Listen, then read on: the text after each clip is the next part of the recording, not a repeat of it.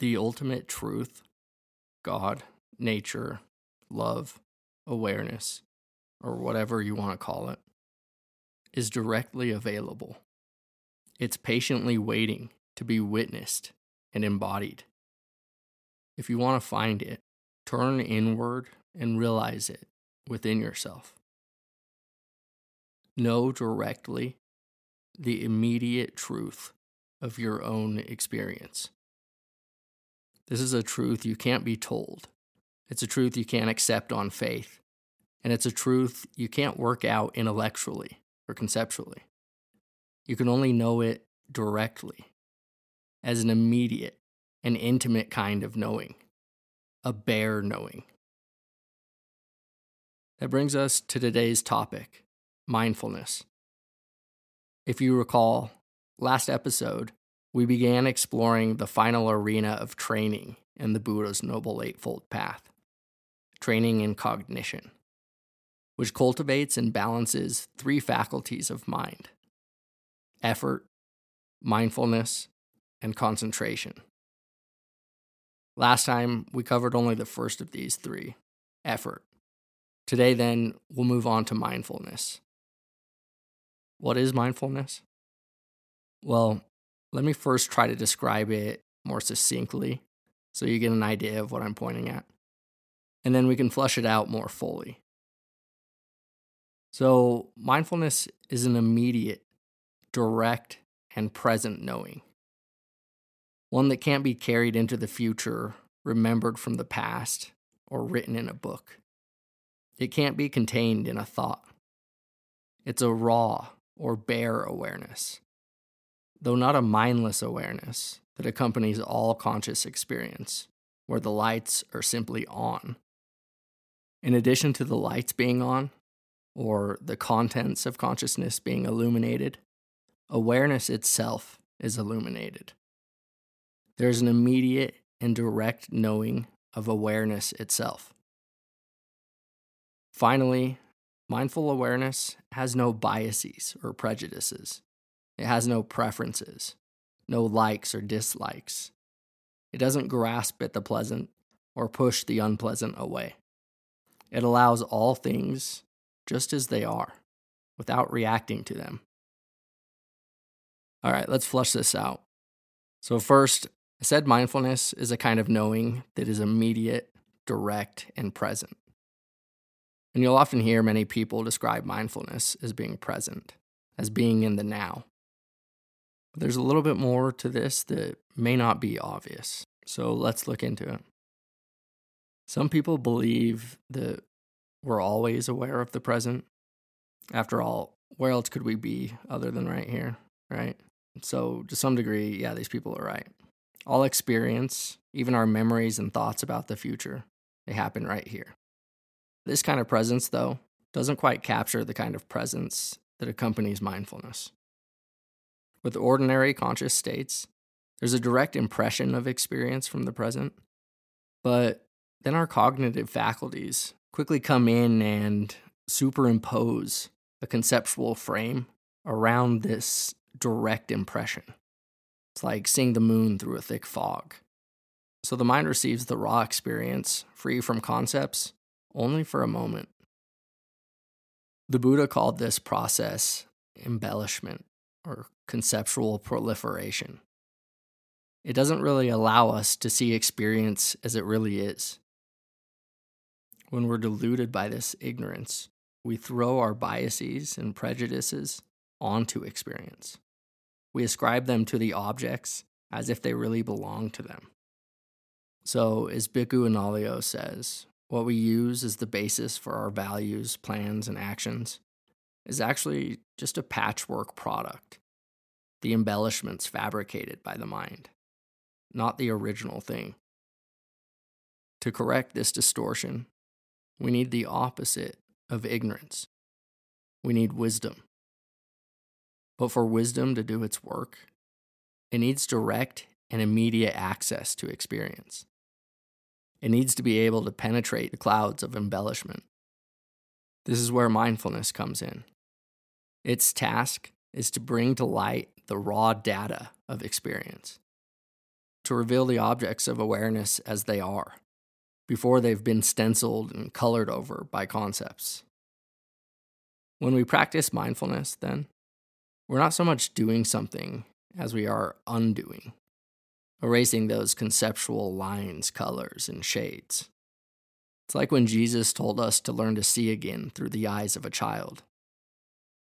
When we practice, we don't interfere with experience.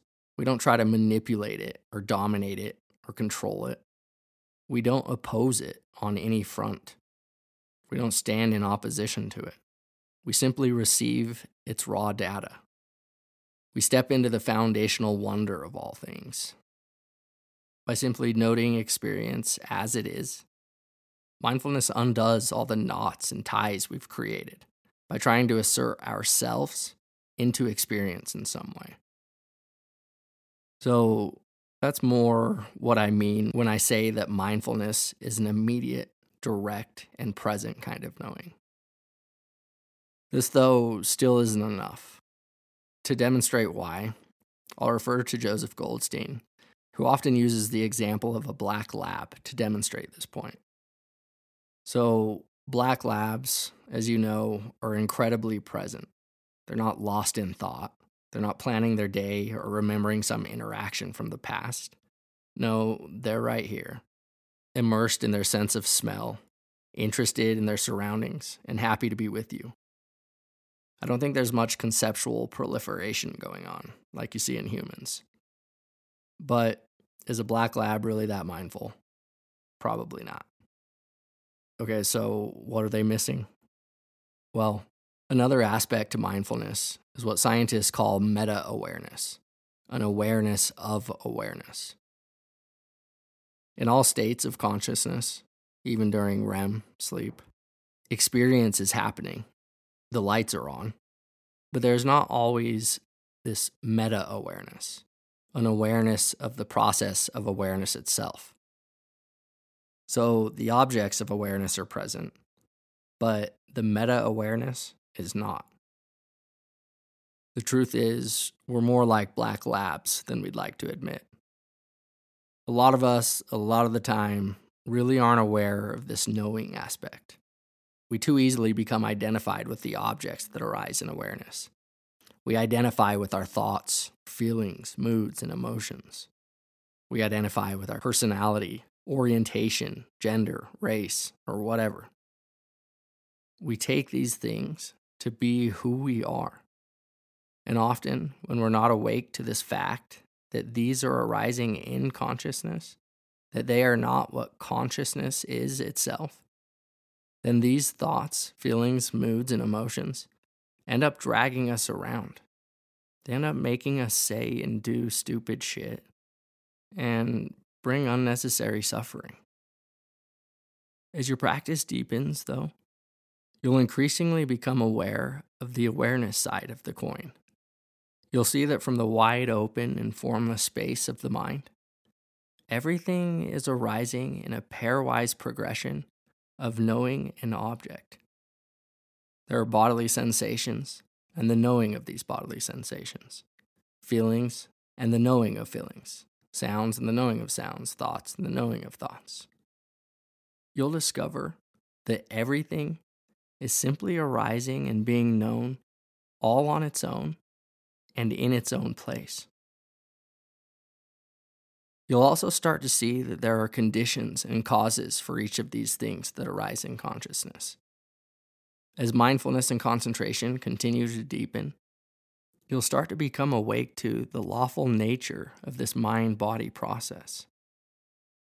You'll see that the body, mind, and the world are all seamlessly interconnected and governed by this law of love, this law of cause and effect, this law of karma. You'll begin to see the selfless nature of all things.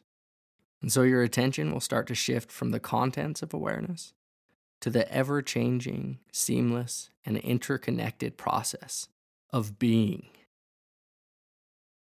Okay, so in addition to being present, mindfulness also requires this meta-awareness, an awareness of awareness, an awareness of love. Is there anything else?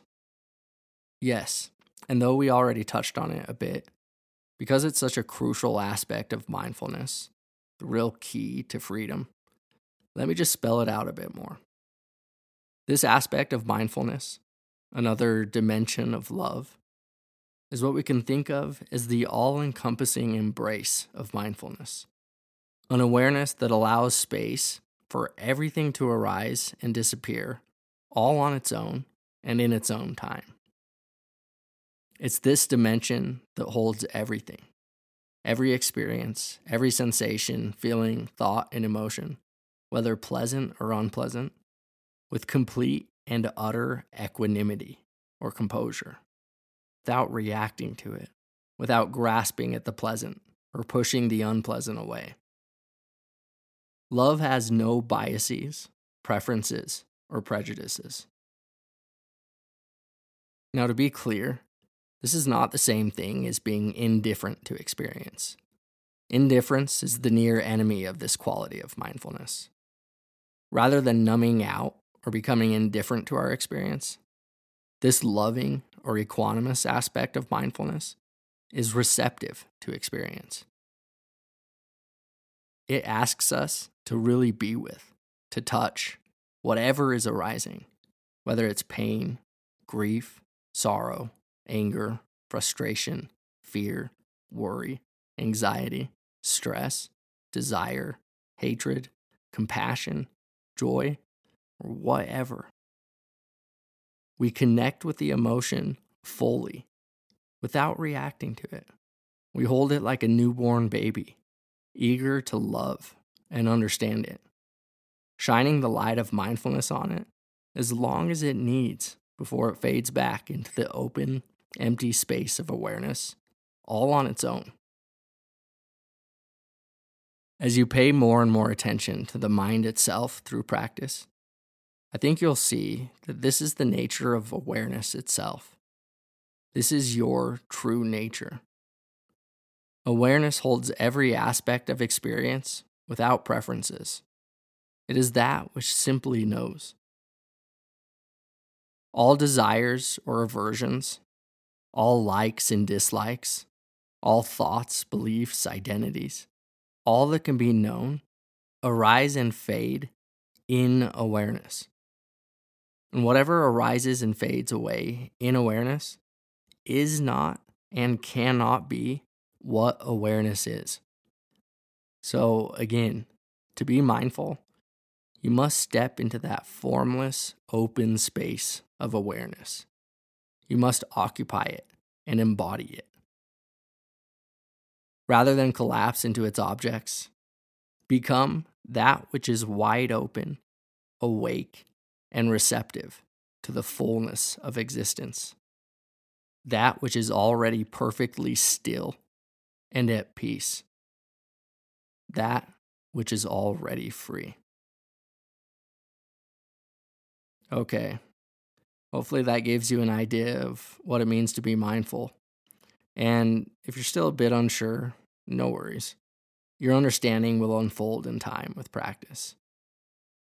Now that we have some idea, though, let's go ahead and see how mindfulness fits into the greater context of the Buddha's Noble Eightfold Path. Here, we cultivate mindfulness not as an end in itself, but as a means to insight and understanding, which loops us back to the first arena of training in wisdom, since we can now apply these insights in the service of wisdom. We want to use our insights and understanding to discern with wisdom what keeps us on the path of peace and freedom, and what leads to more suffering, dis-ease, and dissatisfaction. To do this, the Buddha created an incredibly useful framework that invites us to establish mindfulness in 4 areas of experience, called the 4 foundations of mindfulness, which he says provide a direct path to awakening. The 4 foundations are the body, feelings, mind states and emotions, and dhammas, or the laws, processes, and ultimate nature of reality. Here, one contemplates the body in the body, feelings in the feelings, the mind in the mind, mental frameworks in mental frameworks, ardent, mindful, and clearly comprehending each of them, having overcome desire and ill will. The Buddha. As you can see in this quote, to gain insight and understanding, the Buddha says we need more than mindfulness alone. Yes, we need an egoless alertness that takes a step back from the self, from our desires and aversions, so it can see the true nature of experience without projecting our biases and preferences onto it. But we also need the intellect, or the ego, to be held in mindfulness, to be held in love. Remember, love or mindfulness doesn't exclude anything. The ego often gets a bad rap because it certainly can and does cause a lot of problems for us. In fact, all of our problems. But as the humble philosophical giant Karl Popper said, that's what life is. All life is problem solving. The Buddha called this dukkha, an essential mark of existence. It's the ego that allows us to operate in this world. It's the ego that allows us to comprehend ourselves, our actions, and our aims. It's the ego that can point our way back to love. This may seem contradictory, since I've already said love or mindfulness requires an immediate, non-conceptual kind of knowing. So let me flush this out a bit. If you grew up in a Christian frame, you can think of it as the fall of Adam and Eve, a necessary part of the human journey.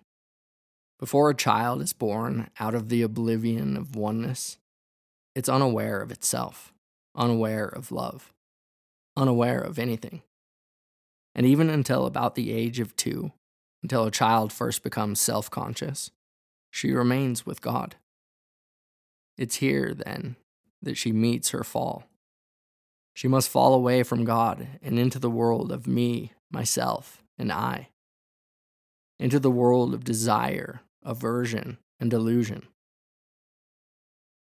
Only then can she make her way back to God with full awareness of God, herself, and their union, or atonement, at one-ment. Without this fall, there would be no yin and yang, no self and other, no world of things. Without the fall of Adam and Eve, there would be no relative world. There would be no comprehension, no hard conceptual stone to sharpen up the images of the world around you. We would live in a monistic oblivion. So to bring this back to the Noble Eightfold Path, to clearly comprehend means we need to comprehend the frameworks, the views and beliefs that propel us. We need to see clearly the maps that navigate us through this mysterious floating world, like the Noble Eightfold Path. We need to comprehend which lens we're using to look at everything. Are we seeing through the lens of mindfulness? Or are we seeing and relating to things through desire, hatred, or delusion? Some other subtle views or lenses we often find ourselves in are what I like to call the shopping lens, the comparing lens, the Tinder lens, and the pity lens. Clear comprehension requires us to become aware of these subtle frames. This is going to take time. These are almost subconscious, under the surface in some way. I think it's relevant to note here that even in the history of Western science or epistemology, this notion of requiring a lens to view the world was very hard to understand, even among some of the greatest thinkers. Since Locke and Hume, and even Aristotle, the tabula rasa, or blank slate theory, which views our minds as passively receiving information, that our senses are passively receiving data from the world, has dominated much of scientific thinking. There were some like Charles Darwin who said, How odd it is that anyone should not see that all observation must be for or against some view. But science didn't really understand that we have to view everything from a certain frame until the humble giant Karl Popper established an open cyclical epistemology of conjecture and refutation. To highlight this point, on the first day of class, Popper would ask his students simply to observe. And after a long, awkward silence, finally a student would muster up the courage to ask, Professor, what exactly is it we're supposed to observe? Aha, he would reply, exactly the point. With the Eightfold Path, and really with anything you're doing in life, we need to be damn sure we're clearly comprehending our aim, clearly comprehending our actions and their efficacy, and clearly comprehending the lens through which we're viewing the world. So again, mindfulness is not an end in itself. It's a means to wisdom. And wisdom is not possible without first being able to meet experience directly, with a loving and welcoming embrace, with composure and equanimity, with an interest to see and understand it as it is. And then comprehending your motivation and intention, and whether your words and actions are achieving that aim. And of course, as we learned in the last episode, we need effort to both support our mindfulness and our comprehension. Okay, well, I think that's enough for today. Let me just conclude by inviting you to take a look at your own experience. Examine the body with effort, mindfulness, and clear comprehension. How do you know you have a body? What is the body like as a matter of direct experience?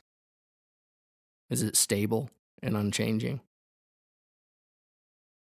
Who or what is it that knows the body? How is your body showing up in and navigating through the world?